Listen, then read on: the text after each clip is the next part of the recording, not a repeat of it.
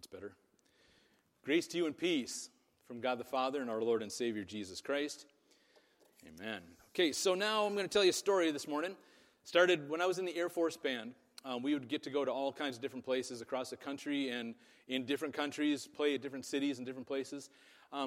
Every time we went someplace, there was a sponsor there, we called them. That sponsor took care of hotels, the venues where we were going to play, advertisement, things like that. But then they also kicked in a couple of bennies kind of thing. They would maybe take us on a tour of their local areas. Maybe they would take us to a nice restaurant in the local area.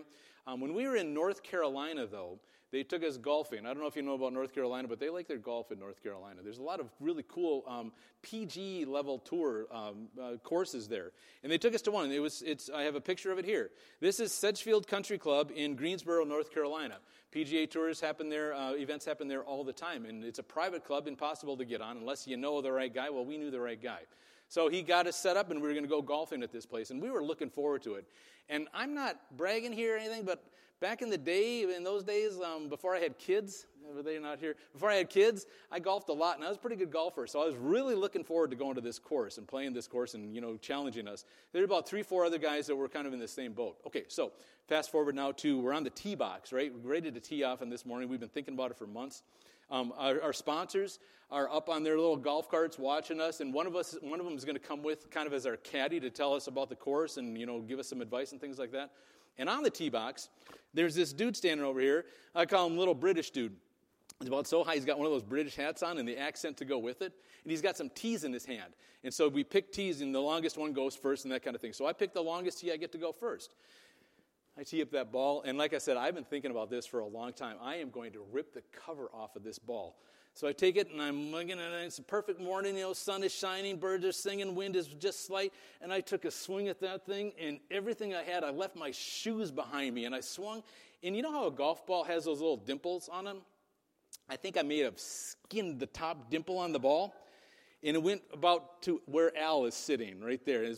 And I was like, I was crushed, and dead silence. Nobody said a word. My friends wanted to laugh and guffaw, but we're not sure what's going to happen. And British dude over here, he's standing there very calmly, and he says, "All right, sir," something to this effect anyway. "All right, sir, enough with the warm-ups. Shall we begin your round?" And he's handing me a golf ball. And I said, "Yes, we shall begin that round," right? Other part of that story, by the way, into that story, I teed that thing up, and I smacked. That was one of the best drives of my life. It left a vapor trail, like a fire steam through and going through. All right, so why do I tell you that story? Mostly so I can tell you that last part about that drive that I hit right there, right? But we're talking about forgiveness this morning. I titled this message, "The Forgetful God." So how does God deal with our sins, and how does he deal with us as sinners? Well, you know what? We're going to learn how he's a forgetful God a little bit. Kind of like this British guy over here was just, forget about that one. Let's just start again. Every once in a while we just need a mulligan in life, and God is there for us to give us that kind of thing. Okay, but before we get to that whole forgiveness part, where I really want to, pitch our tent, park our car, take out the door with us, we got to set it up. We got to set up the why. Why do we need this forgiveness? And there's a progression that we need to understand, a progression that we need to recognize, and a progression that we need to apply to our lives. Because we're living in it, we've got to identify it, we've got to be able to understand it a little bit. So the first part of that progression that we have to understand is this word relationship. Okay, so now I hope, when I say these next words, I hope you say, "I've heard him say that before." Because I try to say it as often as we can, because this is what we do. This is where we are, and this is why we come to places like this, right? Because God created you, right, to be in a relationship with him. That is our purpose. Rick Warren made like a cajillion dollars on a book called The Purpose-Driven Life. He could have made it in one word. What's your purpose in life? A relationship with God. Who we marry, what house we buy, what car we drive, where we go to college, what job, all those are good and important. Those are all, to God, those scribbling and dibbling details. Our main focus, our main purpose is to have a relationship with him. Several verses in the Bible point that out and say exactly that. And I say this all the time. When God is clear about his message, it's with clarity and it's with certainty. right? There's no doubt about it. Sometimes we get wrapped around the axle. We're wondering about this and that, and how does that work, and where does that work? When God wants us to know something, he's straight down the middle with it. He's like, there's no doubt about it. This is what I'm talking about, and this is what I want. I could have picked 20 verses, literally 20 verses. I like Revelation 3:20. It's one of my favorite verses. This is Jesus speaking, right, about that relationship with us, right? He says, look, I stand at the door and knock, right? If you hear my voice and open the door, and I'll finish it and then I'll come back. I will come in. If you hear my voice, open the door, I will come in and we will share a meal together as friends. We will fellowship together. We will have a relationship together. Some key words in this that we have to understand. We have to see what Jesus is actually saying here. That if, that's the prodosis, not the apodosis, that's the since you hear my voice, right? Since you hear my voice. And that should be telling us something that we can understand when Jesus is talking to us. The if of that sentence comes, if you open the door, then I will come in and we will share a meal together as friends. So if we will do that, Jesus says, this is what I'm doing. I want that relationship with you. I'm standing there and knocking on, and I'm making sure that you can hear it. You try to ignore it and try to go on and try to pretend it didn't happen. Now, okay, on your heads be it. But he says, I am there. If you'll open that door, I will come in. This is the key to everything we do here. Having that relationship with God, understanding that that's what we're here for. Having a relationship with God means actually knowing God, not just knowing about him. Right? We share a lot of words here, we share a lot of information here, but if we don't apply that to our lives and we don't actually start owning that and knowing God and making that have a difference in our lives, then we might as well be doing something else. We got to understand God's words, those words that are for us, those words that strengthen us, strengthen our relationship with him, strengthen our trust in him, right? Strengthen us, and we put our faith into action. To put it another way, very simply again, just knowing about God is not a saving kind of faith or a saving kind of belief. You don't believe me? Look at James 2:19. James says, you believe there's one God. Well, good for you, right? Even the demons know that, right? And they shake with fear. So if we just know about God and we don't do anything about it, don't take any other steps, right? Demons don't have a personal relationship with God. Even though it's past belief for demons, they know it. They experience, they understand it. Why do you think they're shaken with fear? Well, because they know the end game coming up. But they would rather, be locked into this rebellion, this evil, rather serve the father of lies, who Scripture says has been a murderer from the beginning, a thief and a robber. But they're shaken with fear, like I said, because they know the end game. So knowing about God, I should say it the other way around. Knowing God is more than just some kind of mental exercise. Because God desires that total worship, right? Everything that we've got, involving our total being. God desires to have a relationship with you. That's why he created you. But we mess it up, right? We live our lives the way we want to. So in that relationship, that we mess that relationship up, and we call that separation. Right? That's the second step in this progress, in the progression that we're talking about here. We're constantly separating ourselves from our Creator. And I'm here to tell you this. A, it happens more often than you think. And B, it's a far bigger deal. It's far more serious than you think. And we sum it up here, and we don't like to say it. We don't like to mention this word in, polite conversation. It's that three-little word called sin. Right? The sin in our lives is what causes that rift in our relationship with God. Maybe we should make that word a lot bigger, with a lot more syllables and more consonants in it.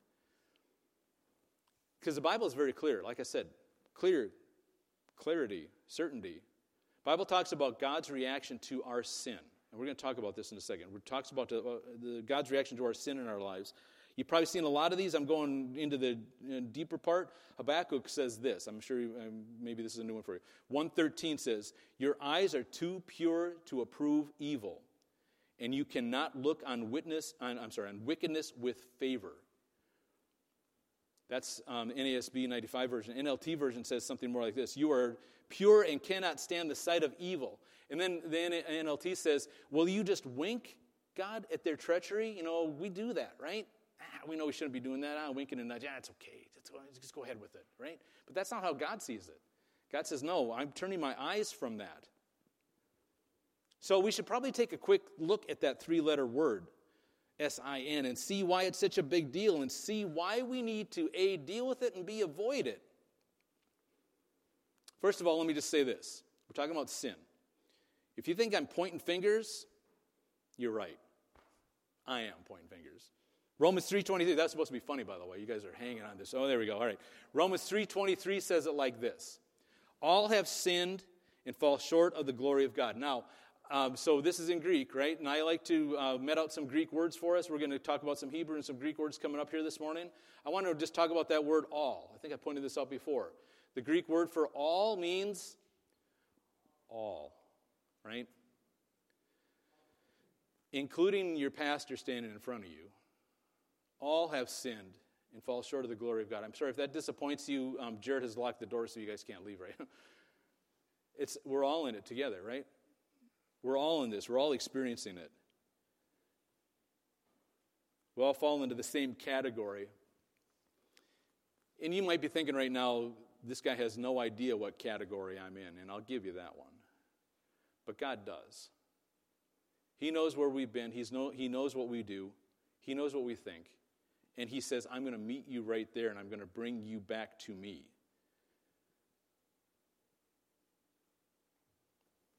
That word, all have sinned. I want to talk about this too. I wasn't really planning on this morning, but that word have sinned. Greek verbs work a lot different than English verbs. In this one, it sounds like it's in the past tense, right? All have sinned. And that's true. It is in the past tense. But in this Greek verb, it's also in the present tense.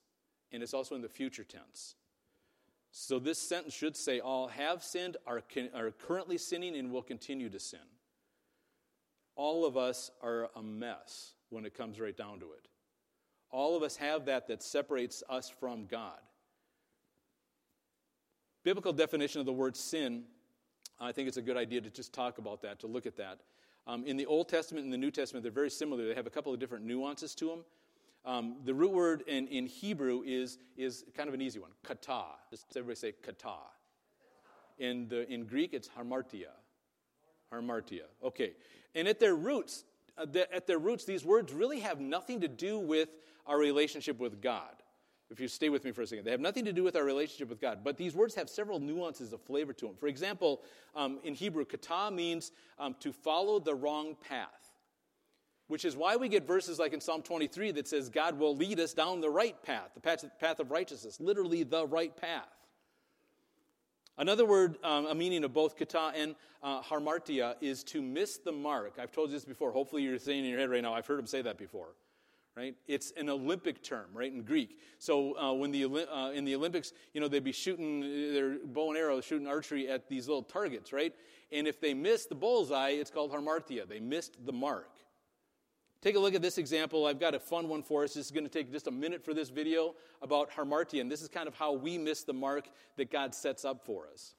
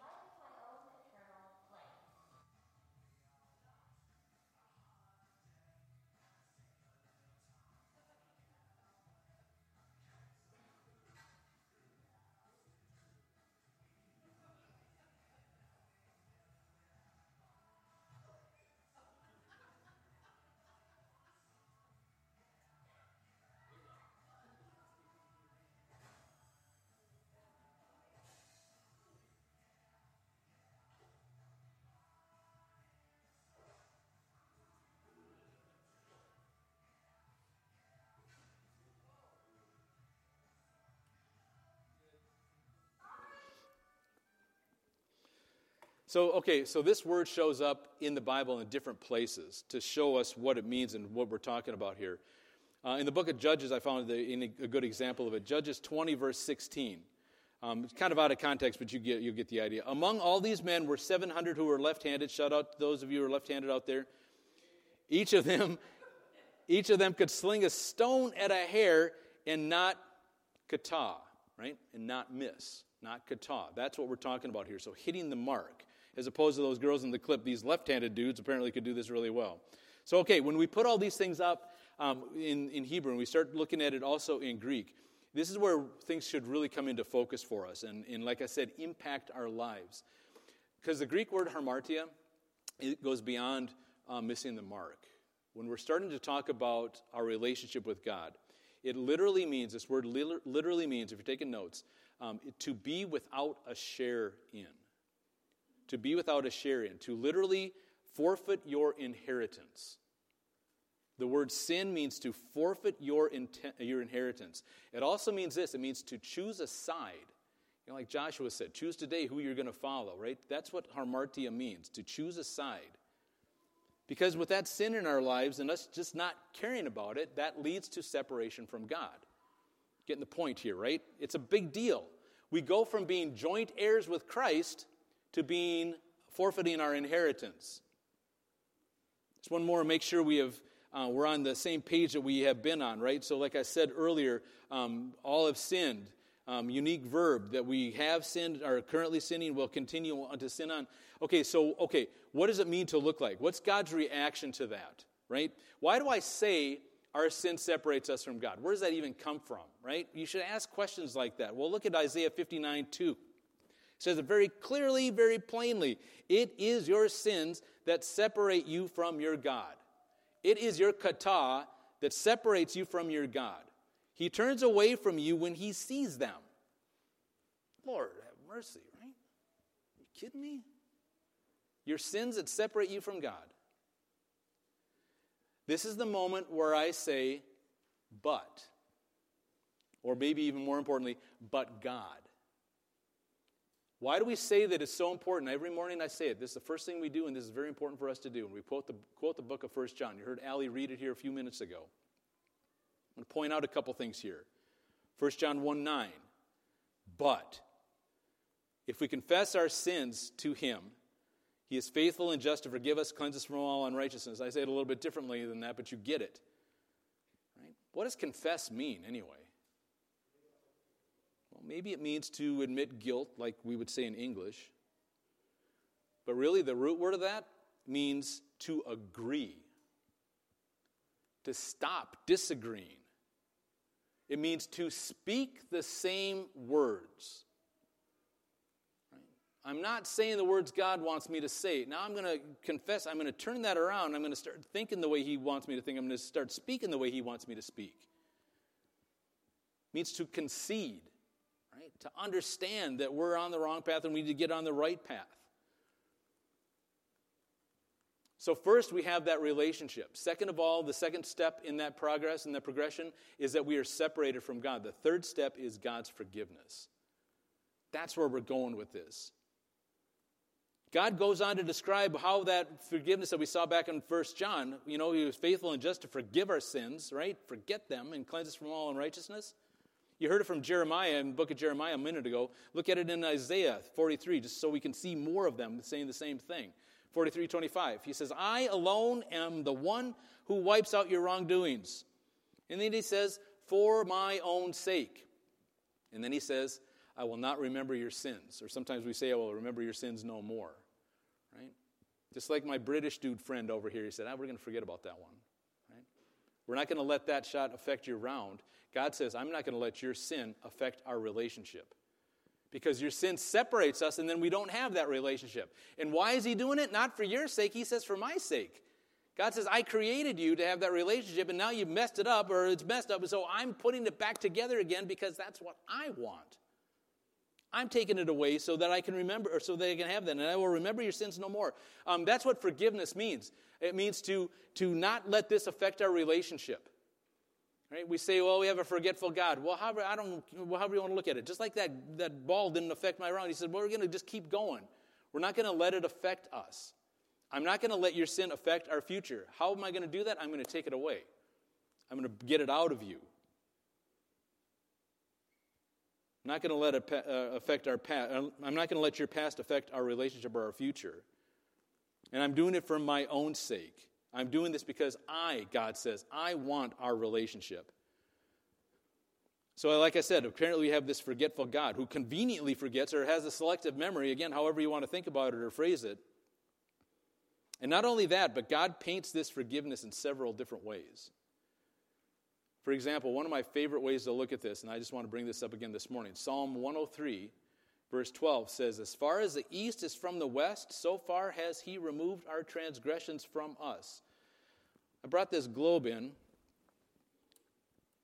I did this one Easter a couple years ago. I just wanted to show you the words that God uses and why he uses the words he does.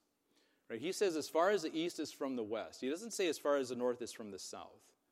Because stay with me now. If you start north, even on the North Pole, and you start heading south, eventually you're going to start heading north again. You can only go so far south. But if you start heading east, where's Wisconsin here? If you start heading east, I'm going to go a little bit further south. You start heading east, you get to Africa, here's Algeria, here's Saudi Arabia, here's India, China, we're going past Japan, we're still heading east, still heading east, still heading east. We still get here, now we're still heading east the whole time. If you're heading east, you never get west. You can always keep going east. So God says this, as I forgive your sins, he says, I'm going to put them so far away that you'll never be able to find them again. If you think those sins are going to be able to affect our relationship, it's not going to happen. He says, go out and find them. If you can find them, then we'll talk about them again. You start heading east and you never stop. You never find these. That's why he says, I put them as far as the east is from the west. That's an infinite amount of space. That's an infinite amount of time. All because of Christ. All because of the victory that Jesus had for us. Right? Jesus came here and again made us clean, made us joint heirs with him. All because of that sacrifice that he made, the victory over, we call it sin, death, and the power of the devil.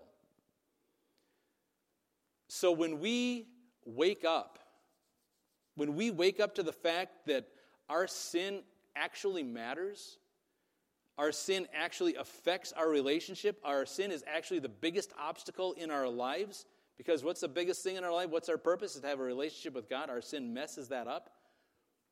When we can come to that realization that our relationship with God is the most important thing, when we start to live in the light, step into that light, right? Step out of the darkness. 1 John says that too. God takes it from there. Verse 7 says, but if we are living in the light, as God is in the light, then we have fellowship with each other. And the blood of Jesus, his son, cleanses us from all sin. If we went back 2 verses, we would understand that we have a relationship with each other. We might confuse that a little bit and think we have a relationship with each other, fellowship with each other. No, it's our fellowship. It's our relationship with God. That's who we're talking about, verse 5 and verse 6. But if we are living in the light, God is in the light, then we have fellowship with God. And the blood of Jesus, his son, cleanses us from all sin, right? All sin, all unrighteousness. Again, that's crystal clear. No doubt about it. No wondering, no getting wrapped around the axle, no thinking, well, what about this, what about that? No, here it is. We're living in the light. God is in the light. Then we have fellowship with God. We have that relationship restored again with God. And then everything else that we talked about that we forfeit back there falls into place. Like being joint heirs with his son, with Christ. Everything that he has then belongs to us. And again, just like everything else we talk about here, right? And I try to emphasize this every time I stand up in front of you guys. It's not just enough to hear the words that I'm speaking or that we're reading. It's not enough. We actually have to start doing those words. Actually, God's words that we're sharing together here. It's not enough just to hear them. We have to apply these words to our lives so that we can live in fellowship with him. Apply these words to our lives so that we can live in fellowship, have that relationship with him. That's our challenge for the week. How can we apply these words? How can we do what God is asking us to do? Well, we confess and say, I'm messing it up. And I'm not sure even where I'm messing it up or how I'm messing it up, but I don't want that anymore. I want that relationship with you. So when we start applying these words, actually start living it out, actually taking these steps, God says, I got you. And as far as the east is from the west, you'll never find them again. And now we have that fellowship together again. And you are again joint heirs with him. We can live in fellowship with him and not live a life separated from him. You picking up what I'm putting down? All right, let's stand with me, please.